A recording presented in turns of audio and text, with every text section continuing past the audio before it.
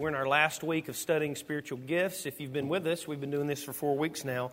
The definition of spiritual gifts we've been working with is this. It's abilities both natural and supernatural that the Spirit uses in us for His glory and effective gospel ministry. Every single week, somebody has said, Troy, I don't think I have a gift.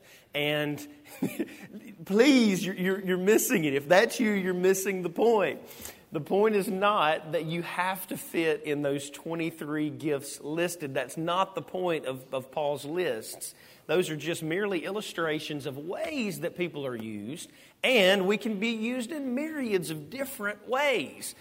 So, for instance, you don't see anywhere on that list up there, steel guitar player.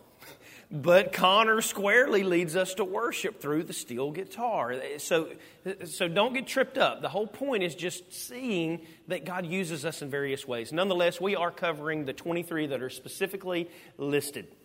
So we've not covered leadership, mercy, marriage, and celibacy, which we will cover today. Let's jump straight in, the gift of leadership. Some of you guys have this gift. This is the gift that requires more time and focus, I would argue, than most of the gifts. And it's a gift that everybody wants until they get it. It's the gift that everybody wants to lob opinions and voices, but nobody wants to sit in the chair of decision-making every single day. And so this is a gift that some people have. We've been covering them with dangers and beauty, so let's keep that going. What's the danger if you have the gift of leadership? What's the dangers of those? Well, there can be a slippery slope of pride for sure, and ownership if you have this gift, right? So you're constantly having to make decisions, so it feels like, okay, well, maybe I'm the man or maybe I'm the woman, right? So this could be an issue here. Knowing all the private details of any one given thing can wreak havoc on emotional life in public. So if you know everything going on behind the details, as leaders tend to do, then a lot of times when you walk outside from behind the curtain, you see people through various lenses differently, don't you? Because you know all of the details. That could be one of the slippery slopes. Another danger of this gift is trying to juggle personal life with the calling becomes an impossible weight. You feel pulled. I know God has called me to lead in this certain realm, and so you give your life away to that. And then all of a sudden you realize, oh yeah, I forgot. I also have a family that is my primary responsibility. And so you may feel that tension. That can be a danger there. And their reliance upon wit and skills rather than biblical instruction. This one I see more than anything, or I would argue happens more than anything with this spiritual gift. Your greatest giftedness and your ability to lead also becomes your greatest nemesis, meaning that you depend on your own ability rather than what is the Lord calling me to do in any given situation. So instead of pleading, Lord, what am I supposed to do? The person with this gift can be, well, I already know what to do, right? And so that can be the danger of that gift.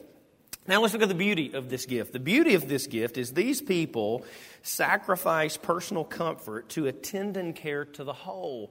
Consistently, they give their life away in many various forms. So for instance, there were some people this past Tuesday, Eccles Middle School used this facility to do a banquet. And in this banquet, there were a ton of smelly teenagers. And their parents, and it was flooded from wall to wall. There were people everywhere. Well, there were some people who gave their life away, who left their family and gave their life away to take these chairs out, put tables in, decorate, pull off the event for the school.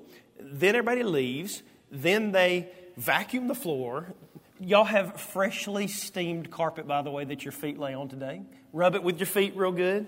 You may even feel some of the soap residue left over. They steam clean the carpet. After that, they put all the stuff back up.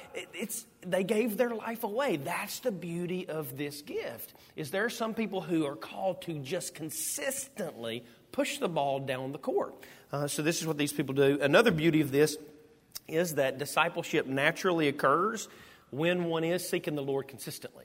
So leaders in the right state are called to go, God, what do you want me to do?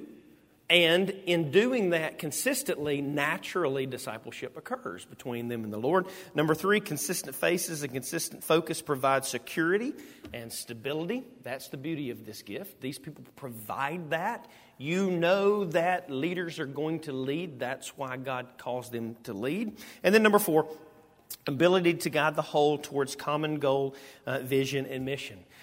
Within the church body, it becomes very quickly apparent who is leaders and who has just a lot of ideas by two key differences. One, people with a lot of ideas who pull off nothing certainly are not leaders. But number 2, the people who come up and go, hey, I got a question. We're doing A, B, C, and D, but how is A, B, and C, and D pushing us towards the gospel? That, is somebody that the Lord has called in leadership. So this is the gift of leadership. People are God's plan A, and there is no plan B. Never has been a plan B. And so if you have this gift, boil it down, the most simplest form, sing it with me. Hide it under a bushel. Oh, come on, y'all know this song. Taking it all the way back to VBS circa 1982, hide it under a bushel. No, I'm going to let it shine. This is what this gift is. So now let's flip on over. We don't have much more time. The gift of mercy. The gift of mercy is the gift that feels good 100% of the time. If you have this gift, people love to be around you. I have not talked about any of the gifts that I think are my gifts as we've gone through all 22 of them, but I will say to you this right here. This gift right here, I squarely do not have. This is one of those gifts that if you have it, you may not know that you have it, but if you don't have it, you know that you don't have this gift. Can I get an amen from the... Okay, nobody wants to admit it, right? This is this gift that you just make people feel good. And let's kind of look at this. The dangers of this gift. Exploitation, manipulation, steamroll you. If you have this gift, you probably at the end of the day go, I just feel like I'm getting used over and over and over. And it could be because you are getting used over and over and over. It just goes along with this gift. Danger also is seeing the world with rose-colored glasses may be gracious, but it's not always truthful. So the world really is beautiful to you. Like you really see it as beautiful, and you wonder why everybody keeps saying it's not as beautiful as you think it is. Right? But this is the danger. And then also the internal pull leads you to acts of service rather than the compassion that's supposed to fit with it. Consistently throughout Scripture is that God doesn't look at the outward appearance, but He looks at what? The heart. He looks at the inside. He looks at the heart. And so people with this gift, because they're compelled to keep doing things, they'll do things sometimes, but their heart isn't in it. They're just fulfilling this calling to mercy, if you will, that lacks compassion. So that's the dangers. Now, let's look at the beauties of this gift. The beauties of this gift, one, is it's just super cool and fun, and I love hanging out with all of y'all that have this gift because you make us feel good. But the beauty also is this. These people, for sympathy and empathy, erupt in unstoppable expressions of love. If you have this gift, you are a goer and a doer and a beer. It compels you. Your heart compels you to action, and the Lord uses that. Number 2, needs are met, suffering is relieved, loneliness is addressed, generosity is found. The Lord uses you to warm the hearts and encourage believers on and spur them for further growth in ministry. And then number 3, since mercy demands action and not just feelings, these people find themselves in prime moments multiple times a day to share the gospel. The gospel is best received. I'll argue, I'm not going off of the theology that's solid here, okay? The Lord saves those whom He saves. That just is what it is. But mercy is the means by which a lot of times when you're merciful, it opens the door to gospel conversations, doesn't it? When a need is met, or generosity is felt, or loneliness is covered, that the Lord... People are just more receptive, it seems, in those times. Praise the Lord for your gift in that way. So that's the gift of mercy. The one everybody has been waiting on, the gift of celibacy. I know y'all been waiting for this one. You've been anxious for this one, right? So let's just look at it. It's the gift that only a select few truly understand and value. I'm going to read 2 verses of Scripture. And the reason I'm going to read these verses is because there's a big debate over whether celibacy and marriage is actually a gift or not, or a calling or not. I'm going to argue it is a gift because I believe Scripture says it's a gift. So let's see if that holds true. In Matthew chapter 19, 9 through 12, this is Jesus speaking to the disciples. It's the famous clause that some will use for the exception clause for divorce or whatever. That's not what we're going to look at, but this is where it's found. And I say to you, whoever divorces his wife except for sexual immorality and marries another commits adultery. But the disciples said to him, if such is the case with man, with his wife, it's better not to marry. And then he said to them, not everyone can receive this saying, but only those to whom it is what? Given, seems to be the word. Now let's look at the rest. For there are eunuchs who've been so by birth, and there are eunuchs who've been made eunuchs by men, and there are eunuchs who've made themselves eunuchs for the sake of the kingdom of heaven. Let the one who's able to what? Say it. Receive this, receive it. So it sounds like that's a gift. If we're receiving something, it sounds like it's a gift, right? Now let's look at 1 Corinthians chapter 7. It's kind of the same thing where Paul says this. Now as a concession, not a command, I say this. I wish that all were as myself am. That being his singleness. He's speaking about his singleness in this passage. I wish that everybody was single like me. But each has his what? His own gift. And that's why I would argue that it is a spiritual gift, right? From God. But each has his own gift from God, one of one kind and one of another kind, which we'll get to in just a second. So it sounds like this gift is truly a gift. Now let's look at the dangers of this gift and then the beauties of this gift. The dangers of celibacy, or the gift of celibacy, is the desire to be married is not sinful. And people with this gift can often buy into, well, if you desire to be married, then that's somewhat lesser and maybe even sinful. And the flip side of that, the danger can also be the desire to be single is not more righteous. And there are a lot of times people with this gift who will promote singleness as somehow more righteous. And I think that's a danger. Another danger of this is wrestling with sexual desires and temptations all your life is no cakewalk, right? We just feel like, okay, well, everybody who has this gift, they never have any natural desires. Well, that's just absurd. And so this is a danger that they have to wrestle with, leading to constantly wasted time battling this struggle that they have. Number 3, overcoming culture's erroneous notion that singleness is JV and marriage is varsity. We need to heed this warning as well. But these people constantly feel this weight of the world saying, you're not a whole person until you get married. That is garbage. So I want to say that if there's somebody in here who feels this call, okay? Because a lot of times we walk around, and I better get back over here. We're never going to finish these spiritual gifts. So let me just go ahead and get here, all right? It really is. And let's be careful, married people. Feeling like, okay, well, I'm the varsity because I've made it. That's garbage. There is no standard in Scripture of JV versus varsity. And then also, I would say to single people, the exact same thing. Do not feel lesser, like you're on the junior varsity, right? Because God has you in this position. I don't think anybody in this room, and I will keep going after I say this, would walk up to the Apostle Paul and go, how does it feel to be on that JV team?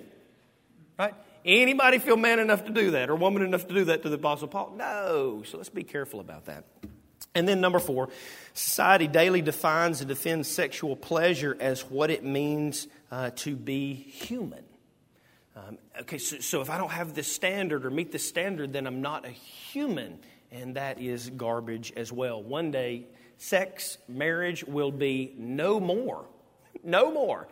You remember when Jesus was approached and said, okay, this person had this wife and this husband. Who will they be married to in the end? Y'all remember this? And Jesus said, in eternity, you're not married nor given in marriage, right? So one day all of that will end and we will know life more full than we have ever known it before. because Christ will be our satisfaction. And so this can be a danger that these people have to battle with as well, battling society saying, because you're not this, you're not a full person, right? Now the beauty. Let's look at the beauty of the gift of celibacy. And man, it is an awesome, awesome beauty. It's so awesome that there's a lot of married people in this room that's like, man, I really wish I was freed to do more things, okay? We'll just kind of leave it at that. The beauty is this, man, I do believe there's an exclusive blessing and presence from the Lord for people with this calling specifically. They know the Lord more intimately in a way that married people don't get to experience. I just believe that's true. Number two, the ability to give their life away to ministering to others is unparalleled. They don't have this constant pressure that they always have to be with this person or focused on these people. This is a gift. Another beauty is there's tremendous joy and freedom that comes to those who mature in this gift. It's getting to the level of maturity that's hard for these people. Somebody that I would argue, and she would say she doesn't have this gift, and I understand. We've had great conversations about it. But we did our marriage conference and our singles conference simultaneously a couple of months ago. It was awesome. Awesome. And Bill Elliff came in from Arkansas and led the marriage. And then Nisha Smelly from Capstone came in and led the singles. And in my conversation with Nisha, I was like, hey, Nisha, okay, when you come in, what do you want to talk about? Here's what she said. She said, Troy, now listen to me. She said, when I come and talk to the singles, it's not going to be that just hold out hope and be ready. She says, I don't have that. She said, I'm perfectly happy with where the Lord has me. I'm perfectly free to do ministry. And I said, Nisha, that's what we want you to say. Because that's what Scripture says, right? And so these people mature and have this freedom unparalleled. And then number 4, there's undistracted allegiance. And I believe that through this, they're often able to produce far more spiritual children than people who produce biological children. One day in eternity, I just believe this. As we enter into the kingdom of heaven, we'll see that old Bob over here, Bob had 3 kids, and he did a great job of which marrieds with kids, none of us do a great job, and we all wrestle with that, but praise the Lord for His sovereignty, that He supersedes our dumbness, okay? Bob raised 3 kids, and by God's grace, they're chasing after the Lord. And then Sarah standing over here, she had her 12 kids, and counting, right? And they're chasing the Lord, and praise the Lord. But I think what's going to happen also is there's going to be a ton of single people who have 200 spiritual children that they were able to give their life away to because they weren't bound by the few that they had biologically. And I think that's a gift of these people. And then finally, I would say with the gift of celibacy, I would just say this. Man, the gift of freedom is something that I think is often unappreciated by desiring so much to be married that they miss out on the present of what God's allowing them to do right now. So if you have this gift, chase after the Lord in the moment and watch what He does through your life. And then finally, number 23, the gift of marriage. I say this, when marriage is seen as a choice, it can become a task. But when marriage is seen as a gift, it becomes a tool of mission. And that's 2 totally different things. Let's look at this gift. I would point you right back to the passage that we said just before, because Paul said about marriage and singleness, now as a concession, not as a command, I say this, I wish that all were as myself, single, but each has his own gift from God, one of one kind and one of the other. So in this giftedness, he says this is a gift and this is also a gift. So let's look at the gift of marriage.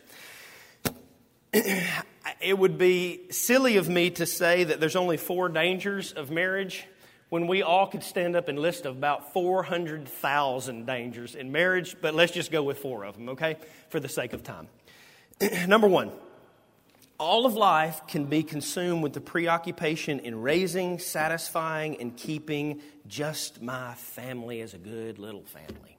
And then at the end of life, you've realized you've given all of your life to trying to hoard your family. when Scripture says that families were created to train up children in the way that they should go, that when they're old and they are released, given away, sent out, Psalmist says, shot like arrows, when they go, they know what to do. And that's the cost. So the danger can be, especially in America, that the point of my family is to keep a cozy little family, and we have really good little Thanksgivings and Easters, and we eat deviled eggs like nobody's business. Any time to talk about deviled eggs is a great moment. Huddle them in and keep them safe, and we'll miss out on the point. That God has formed the family to be missional, to be sent out, and we'll waste our time. Another two dangers is this. One human produces plenty of idols on our own, but man, multiple humans become a house full of idol factory makers, right? And so we're battling our own sinfulness, and then in family, if we're not careful, we'll get weighed down with everybody else's struggle as well. Again, it's not something you can do away with. It's just something that is what it is. And I think that can be one of the hard parts of marriage. Another danger is this, believing that marriage is designed to make us happy rather than holy. And that becomes a brutal letdown in marriage. If you walk into marriage thinking, oh, this is how I get happy, which is what Hollywood says and TV says and all these kind of things, you become disappointed right about day number 1. Right? After about 3 hours into the marriage, you realize, oh, it's not all giddy and it's hard. Wow, this is really, really hard. And so this is, I think, a danger. The point of marriage in Scripture is God gave us marriage to make us more conformed to the image of Christ. That's the point, and that's the only point. Now, there's some awesome fun things that happen in marriage, but we hadn't made it to the beauties just yet. Number 4. Danger, fault finding is a natural byproduct of close proximity if one is not intentional otherwise.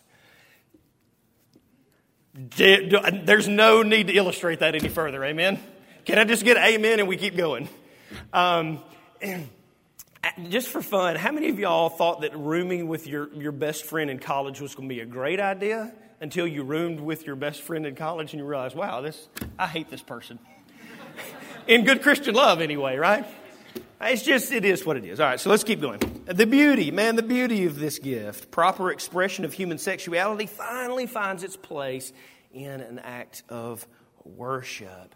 And married couples, I want to say this and maybe just shock you so that you'll have some awkward conversations after church. But sexuality and the expression of sex is just as much an act of worship as when we sing songs in here. And so it finds its proper place as an act of worship before the Lord. And then number 2, raising children in the gospel is the greatest personal assignment one can have. Oh my gosh. We get to raise children in the hope and the forgiveness and the love of Christ. And that is our chief responsibility on this earth. It's not to become CEO. It's not to live on the lake, although that is a great, great, great goal and calling.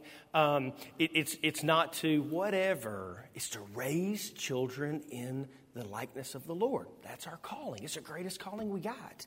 And then number 3, gospel partnership models Christ and the church as an expression of evangelism. Married couples, that's your whole point of marriage. That's it. The point of marriage is that your home would look like Christ. Your marriage would look like Christ. Your cars would look like Christ. You get what I'm saying? Your use of ballpark time would look like Christ. You would model together.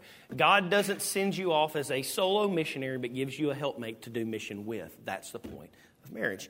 And then finally, life with a true helpmate is second only to the love understood at the cross. When you find that person that will love you unconditionally like Christ loves you, it's an awesome thing. It's an awesome thing. And in that moment, we get a picture, a little more of the unconditional love that Christ loves us with. And that is the beauty of marriage. Ladies and gentlemen, 23 spiritual gifts in 4 weeks, which is probably a disservice to the spiritual gifts. But I hope that this time has been good and profitable for you. Has it been good for you? You feel like it's been good to help you think through some things? Good. All right, band, come on back up. I will end this whole little mini-series with the way that we begin it. Guys, remember, the point of this series was not that we walk away going, I fully understand all 23 spiritual gifts. That wasn't the point.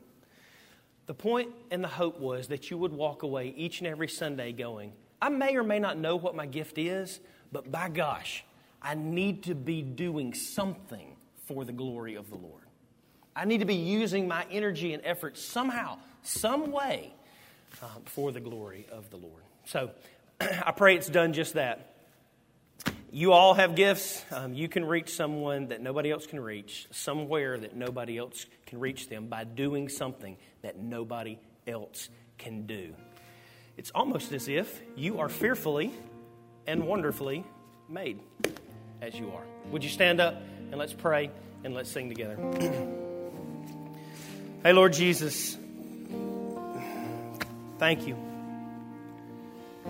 Thank you for the fact that as Tyler will lead us in the benediction in just a second, that you have equipped your church just the way you want it. And the fact that you let any of us be a part of gospel ministry is a grace. And so use us. Ignite a fire within us to serve you more, to love you more, to do things for you more. Not for our applause, but for your glory. So Christ in us, the hope of glory. Jesus, God, I pray in advance as we kick off next week the book of Colossians, that this week that on our minds and hearts will be preparation and studying and getting ready for what you want to say to us through that book. Just as you have every book of the Bible, Lord Jesus, go before us and speak to us through the book of Colossians. We love you, and it is in your precious and holy name we pray. Amen.